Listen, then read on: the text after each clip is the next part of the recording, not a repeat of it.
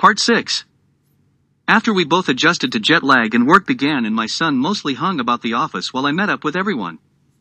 Having been a single dad for 10 years in Canada, I did the cleaning, cooking, shopping and laundry with help from the kids when possible. Not having to cook, clean and do chores was amazing. In Indonesia, it is still very common to have maids, drivers, gardeners, and so on. This was one part of my life I would not miss, that's for damn sure. Not having to deal with traffic, lineups in the store, and cleaning was definitely a good thing. I made sure that my son knew how to do all that from an early age. That was not going to be a problem for him. I had complete trust in him.